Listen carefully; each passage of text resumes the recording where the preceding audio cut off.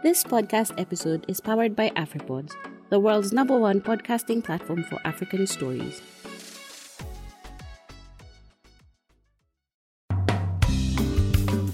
Hello, how are you? This is the Africa Climate Conversations podcast, Karibu Sana, a weekly podcast dedicated to bridging climate communication gaps in Africa. I'm your host, Sophie Mbogwa. Today on Air Pollution series, we talk about the interlinkages between development and air pollution. Our guest is Dr. Alice Kaudia, a former Environment Secretary at the Ministry of Environment and Natural Resources in Kenya. Dr. Kaudia, the former International Union for Conservation of Nature Eastern African Region Director, has vast global experience in environment and natural resources management, having formerly co-chaired the Climate and Clean Air Coalition, the Global Green Growth Knowledge Platform, and served as the World Resources Forum board member. She is currently an independent consultant on Africa's climate change and air pollution. Dr. Kaudia, thank you so much for joining us today. Great, thank you. All right, fantastic. So there is a report last year that was actually released by UN Environment on air pollution and development in Africa. And as we know, cities in Africa, and more so Sub-Saharan Africa, are growing and very fast growing. I just wanted us to introduce the interlinkages between development and air pollution. How do they both relate? Let me start off by saying that air pollution is the single most devastating environmental disaster that we have because it impacts on human health. And you see, for development to take place, we need healthy, productive people. And if we don't have quality air to breathe, and this has been clearly demonstrated by the impact of COVID-19, where we were all grappling to get medical oxygen. For once, I got to understand what medical oxygen is. And therefore, if we breathe in polluted air, then the capability or ability of people to engage, to work productively, and therefore contribute to development is very constrained.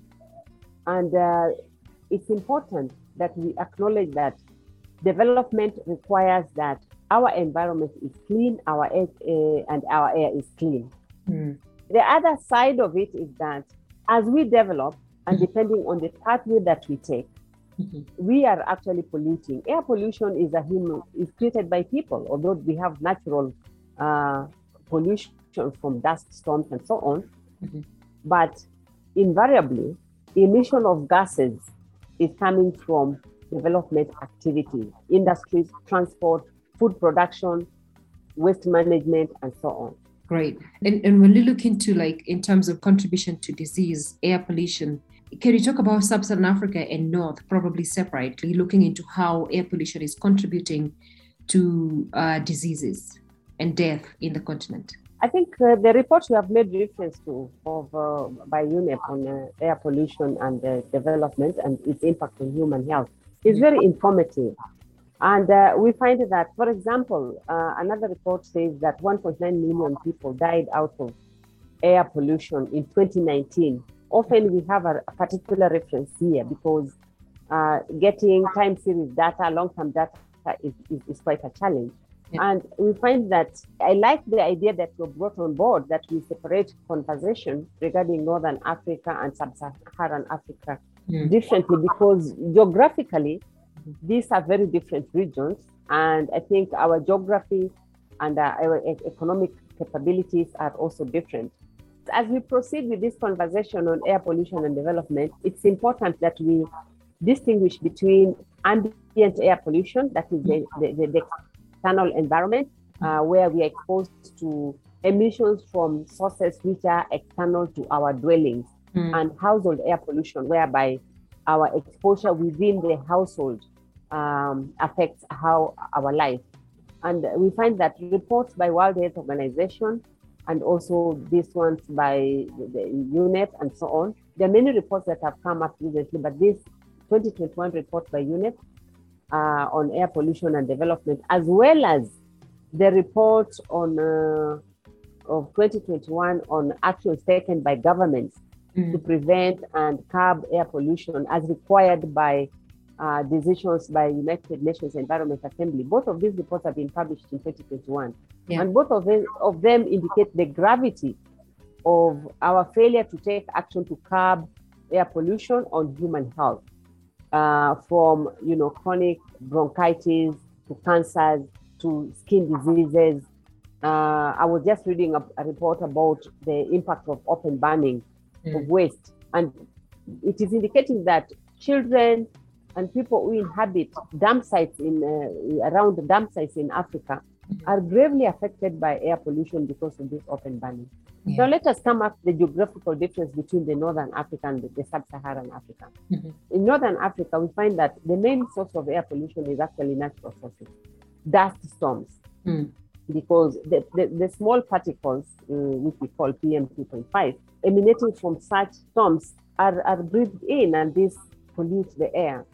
The other source we find is industrialization, mainly driven by use of fossil fuels, production of petrol, and industrial plants, because there's a lot of industrialization in the Northern Africa, which is more aligned to the Middle East in terms of geographical structure and resource endowment. It has got these three major sources of pollution, that is dust storms, fossil fuels and petroleum plants, and then household air pollution. It's not as bad because they have managed to transition to cleaner fuel compared to the Sub-Saharan Africa.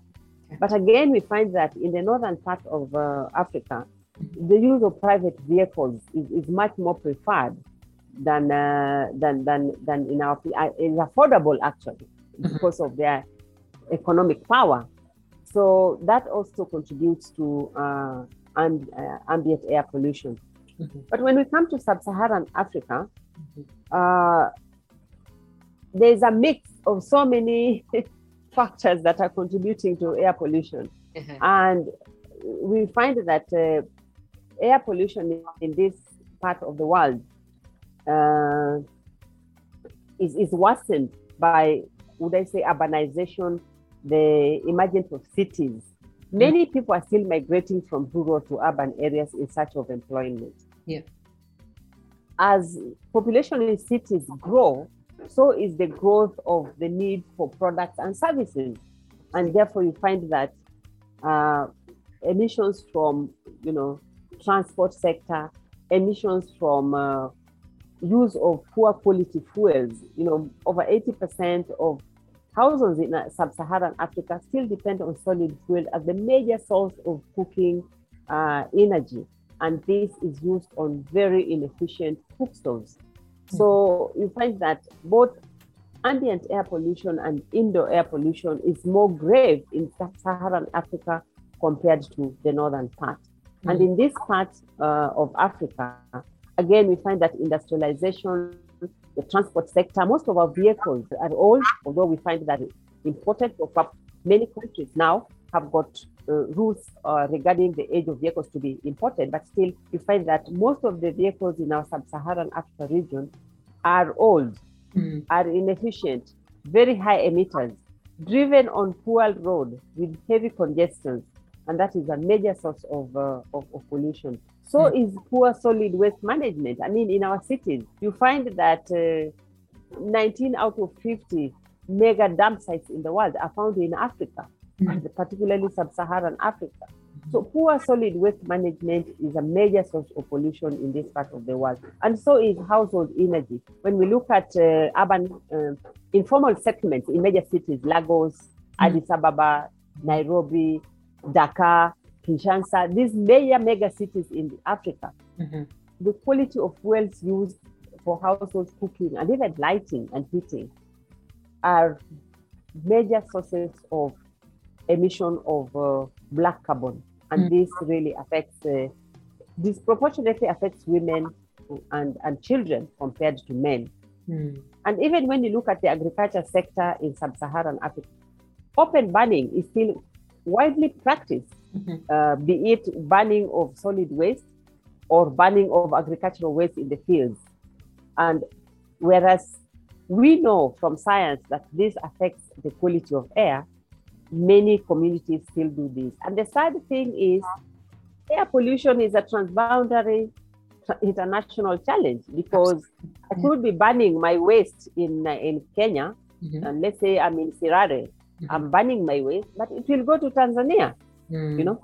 The pollution will transit the geographical boundaries of a country, and therefore we need to appreciate this challenge of air pollution from the point of view of the development pathway that is taken. But let me also encourage ourselves, Sophie, that it is not all gloom, because when you look at the literature on actions taken by governments, there's been a concerted but moderate effort to curb air pollution. And this is arising from global commitments like, the Paris Agreement, the African Ministerial Conference on Environment Process, the United Nations Environment Assembly decisions on, preventing and curbing air pollution.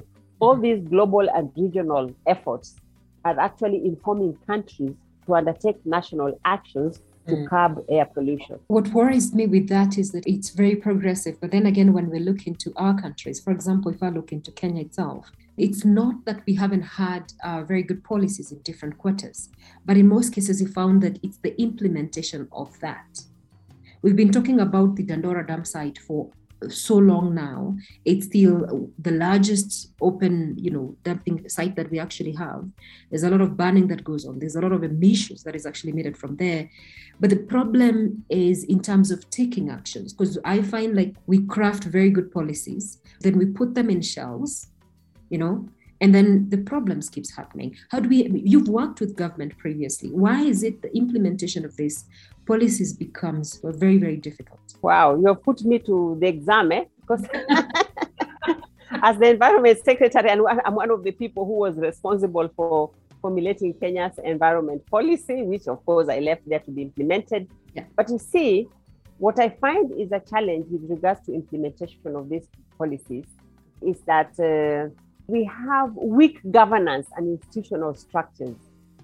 We talk very well at the global level. At the global level, I can tell you, I have had the privilege of functioning at very high level ministerial negotiations on environment and climate change issues, and also being right at the bottom of working in villages and countries and counties in Sub-Saharan Africa to see how these policies are implemented. But one of the challenges is weak structures that permits the system up to the village and individual household level. Okay, the policies are good. The action plans are also very good, but we don't provide finance to actually implement the policies, to monitor implementation. And where there are regulations, the institutional structures to enforce the regulations are weak.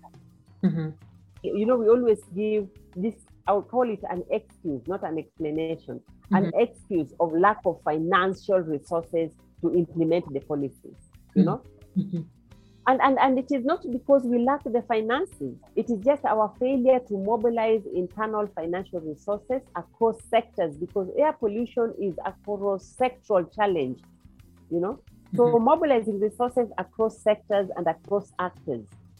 Internally, I'm very specific about internally, that is at the country level. Can a country bring all its sectors together and have a levy on air pollution to mobilize internal resources and use those resources prudently within a clearly defined governance structure that is very inclusive in terms of actors, so that we move from the high level discussions to practical action at the village level, Yes, and that is very possible. Supposing, when I read Africa Business Review and you see these highlights of billionaire Africa X, billionaire Africa Y, okay? Yeah. Why don't we ask them to put 5% of their absolute profits to manage environmental challenges like air pollution and use those resources prudently? Why don't we have an Africa Air Pollution Management Fund, maybe housed by the African Union, so that it is consolidated and then gets to the respective member states so that they are able to take action at scale, at very large scale. What I see is that we are working at very, very small scale. The other challenge I find with the implementation of policies is we are talking so much on enforcement instead of enabling people to take action. Okay. Mm. Compliance, Mm-hmm. people can comply. Enforcement would require that you have got people, resources to police people and say you have polluted the environment, you have undertaken open burning, so this is the punitive measure that we will give to you for doing this. But compliance means I know that it is my mistake to litter, it is my mistake not to use resource efficient systems as I consume, so that I pollute less. Okay. And therefore there's limited public education and awareness on the impact of breathing polluted air on human health.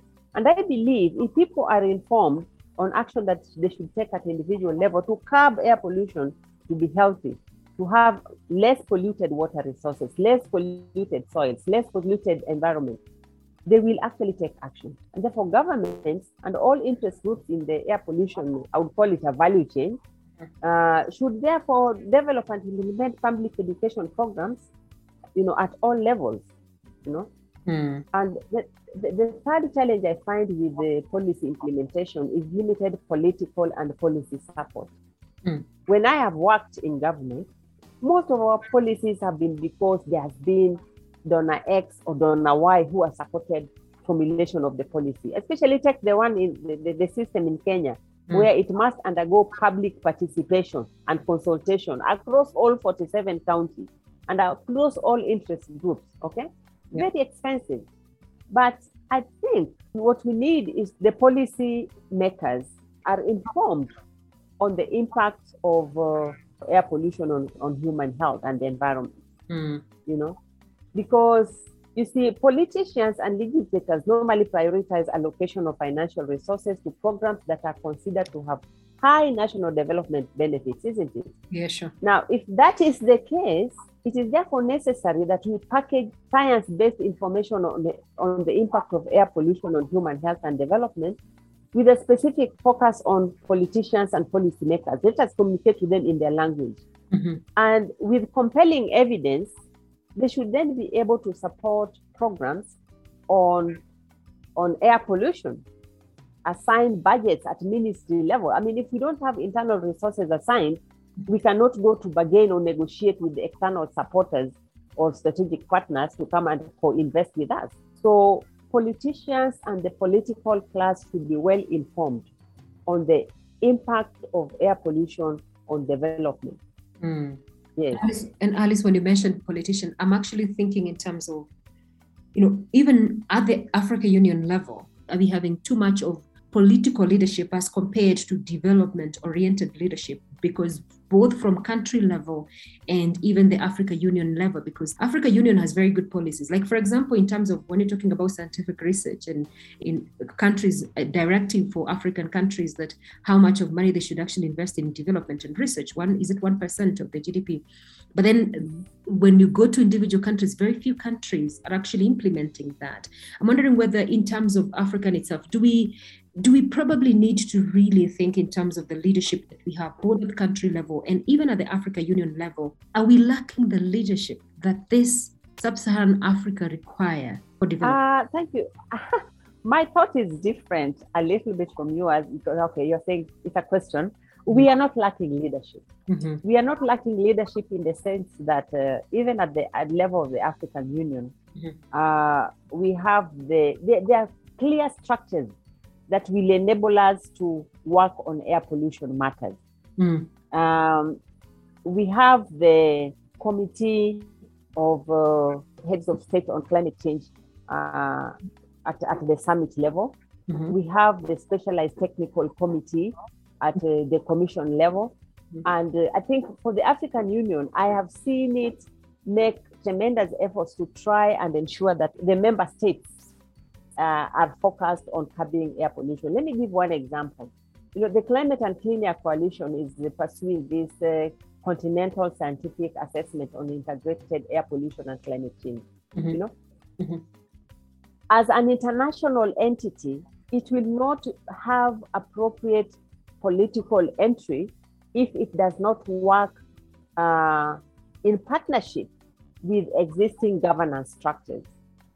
And therefore, you find that in undertaking that assessment, actually the African Union Commission is in the lead, serving in the advisory board, international advisory board of that process, and has given space for a discussion and conversation on how we can tackle air pollution and climate change concurrently, because there are two sides of the same coin, We say air pollution leads to climate change, but climate change is also a human-induced activity. So therefore, the nexus of human action, emission of greenhouse gases and these other short-lived climate pollutants like methane and black carbon, and human consumption and production systems, these systems are in a nexus.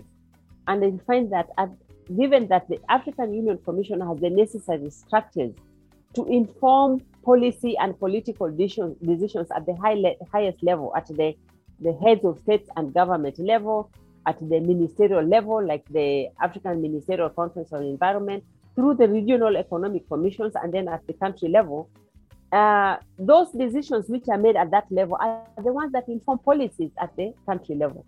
So my view is, it is up to respective countries to now translate those global and regional decisions into their internal country programs and strategies and actions based on their own internal governance system. Look at Accra.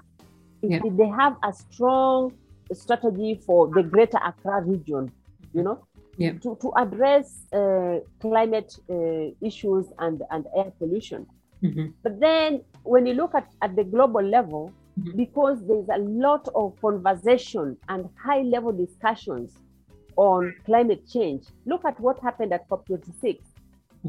Everyone was there conversing. It was the BBC, all the media were on COP26. That kind of coverage provides or triggers very high-level conversation at a political scale that can actually lead to transformative decisions at the action level. Because then the globe is focused on, climate threat is real. If we don't take action now, we are finished. If we don't move to net zero by 2050, we are finished, okay? Now, COVID also informed us. Air pollution is real. If we don't have quality air, we are dead. You see? So I think the leadership is there. What is really lacking is translating those policies into actions at the smallest level possible. Exactly. Even at the village level, because even at the country level, it is still too broad. Tell me in your village who knows about air pollution. We don't have programs, even in radio, even in television, even through SMS alerts, or to say, prevent air pollution. Do not burn in the open. Do not, if you have to move from the country, this point to that point, use mass rapid transport. I mean, if we had very clear transport systems in the cities, I can assure you, many people would not drive their own vehicles. Yeah, absolutely. If I know I have a train that I will pick from Dandora to CBD, yeah, sure. Because I want to go and buy this from this shop and it's going to close, and it says the train will leave at 8:30, and 8:30 it is there, and then I drop and I do my business. I will never own a vehicle, just like I don't own one now. So some of the consumption patterns that we have are not that people are going to because they like, but because of circumstances.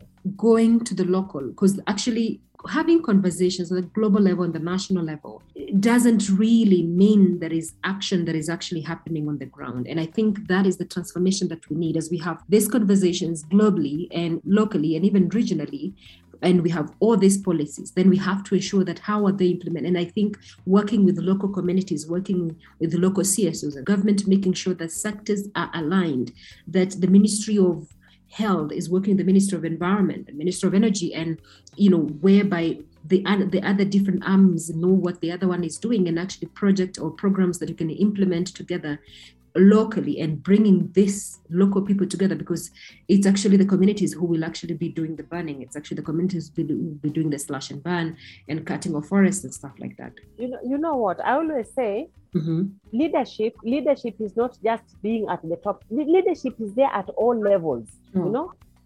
Even in nursery school, you'll find a prefect, right?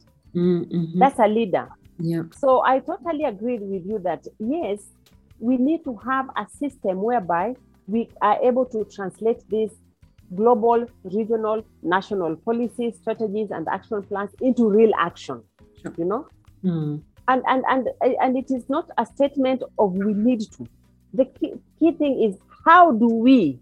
And so what if we do? Okay? The methodology that we use, that requires governance structures that go into systems up to the village level. Yeah. Can we have the village? And you as environmental journalists, you're very valuable people. Can we have environmental journalists working with ministries to pick the policies and rules and regulations and guidelines and repackage them into communication materials that can be understood by local communities? Okay. And I think the approach that I dream of, you know, sometimes as a leader, it's better if you dream and vision. Yeah. What I dream of is a situation whereby many people who have even served in government, okay, they're very knowledgeable. They understand these policies. They have even engaged in formulating them, like myself. And then you retire, and then you say, hey, where do I take this knowledge? Oh, I can give an interview. I can talk. We give talks. I give talks. I converse. But there is no structure which goes, and financed structure that goes up to village level. And sometimes I think we also need incentive systems, you know. I was once doing a survey in one of the villages in Kenya to determine whether people can transition from solid fuels, charcoal and firewood to LPG gas, you know. At that time, the government had introduced a policy of subsidy on LPG gases, just like the last mile connectivity is now having us transition from paraffin lighting to clean lighting. Okay. Yeah. And for the many villagers and the women I interviewed, they said, no. I'd rather still use my charcoal and the firewood because it is less expensive compared to LPG gas. Okay. Then I presented data to them saying, you're a family of 6. If you use a 2-burner gas cooker combined with what we are calling a fireless cooker, this is this basket where once food comes to boiling point, you put it in the basket to continue cooking with that residual heat. Okay, you will save so much money, you will save so much time compared to going to look for firewood all the time. And they were like, really? I didn't know. And then we said, and on top of that, the government has actually provided a good policy to reduce the cost of LPG gas. They were not aware. Unfortunately, Sophie, in another 6 months, the same government changed and the LPG gas now shot up. Okay. Exactly. Also need consistent long-term policies. Yeah, sure. Yeah, not short-term, 6 months, we are doing this, 1 year, we are doing that. And then communities or end users, consumers are not fully informed of these good policies. And by the time they're informed and they want to practice, then the policy has changed because we have to generate more revenue. Absolutely. Yes. Alice, we have to end this conversation, but we cannot end this lovely conversation without understanding what is the solution. Because when you look at Sub-Saharan Africa and urbanization, projection of 13 megacities by 2100, and of course, Africa has the Agenda 2063 that it looks into developing, industrializing this continent, and that means rising in terms of air pollution. What's the way forward? I think, yes, we are going to have many of these megacities in Africa. And I really like the Agenda 2063 aspiration of having a prosperous Africa with inclusive growth and sustainable development. Absolutely. And having a goal of high standard of living, quality life, and well-being for all citizens. I mean, those are so impressive, large, and very encouraging statements. Okay? Yeah. But what do we do? Exactly. We need to mobilize finance to enable us access resource-efficient technology, to enable us support research at the universities and at the industries, a partnership between industry and universities, so that even as students learn, they're able to, apprenticeship, something like that goes closely to competency-based training, so that we mobilize resources to have enough money to invest in research, technology acquisition, and action at the ground level. Yeah. Number two, we need to have sound governance systems which are known to citizens. If you want to, get information, we can have a portal which is on the internet for access by all citizens, but then that will exclude villagers like myself. Yeah. So we need to have a system of communication transmission to the village level. I will always refer to my reference of unit as household and village, because that is where action can take place. Yeah. Then the industrial sector can be encouraged to move towards circular economy and resource efficient pathway of industrialization. And I think this is happening because when we look at the African Union Green Recovery Strategy, it is actually aligning all of us to work towards resource efficient circular economy kind of development that will ensure that we have got low emission and resilient production and consumption systems and practices. Absolutely. Yes. And number three is information. I've said information 3 times. Yeah. Let information be accessible in time and in a form that can be understood by specific segments of our society. Okay. If I publish in a journal, that is very good for the academia. They will understand my language. Okay. Yeah. But when I come to the policy makers, I also need a policy-oriented product. So we need to strengthen the functions of environmental journalists so that they're able to help us package this information for different segments of the society. Sure. Being informed is being armed and being forewarned. So we really need to be active, but with current information on air pollution. Yes. Please. And that's where I want us to actually end and then pick up the conversation next week in terms of how do we fund air pollution, like in different aspects, and also looking into how the challenges of funding on air pollution within the African continent and more so the Sub-Saharan African continent. All right. Absolutely. So thank you so much, Alice. I sincerely appreciate you and your time. Thank you, Sophie. Thank you. Bye-bye. All right, bye-bye. Talk to you next week. All right, bye. Dr. Alice Kaudia, a former Environment Secretary at the Ministry of Environment and Natural Resources in Kenya, talked about the interlinkages between development and air pollution. Kindly remember you can listen to other podcast series by Africa Climate Conversations podcast, available on Spotify, Apple, Google, and every other podcast channel you access your other podcast. We also have tons of materials available on www.africaclimateconversations.com, so please feel free to visit that particular website. Also follow us on Facebook, Twitter, and Instagram for more. I hope to talk to you next week on Tuesday, but until then, kwaheri. My name is Sophie Bokwa. Inaendeshwa na AfriPods.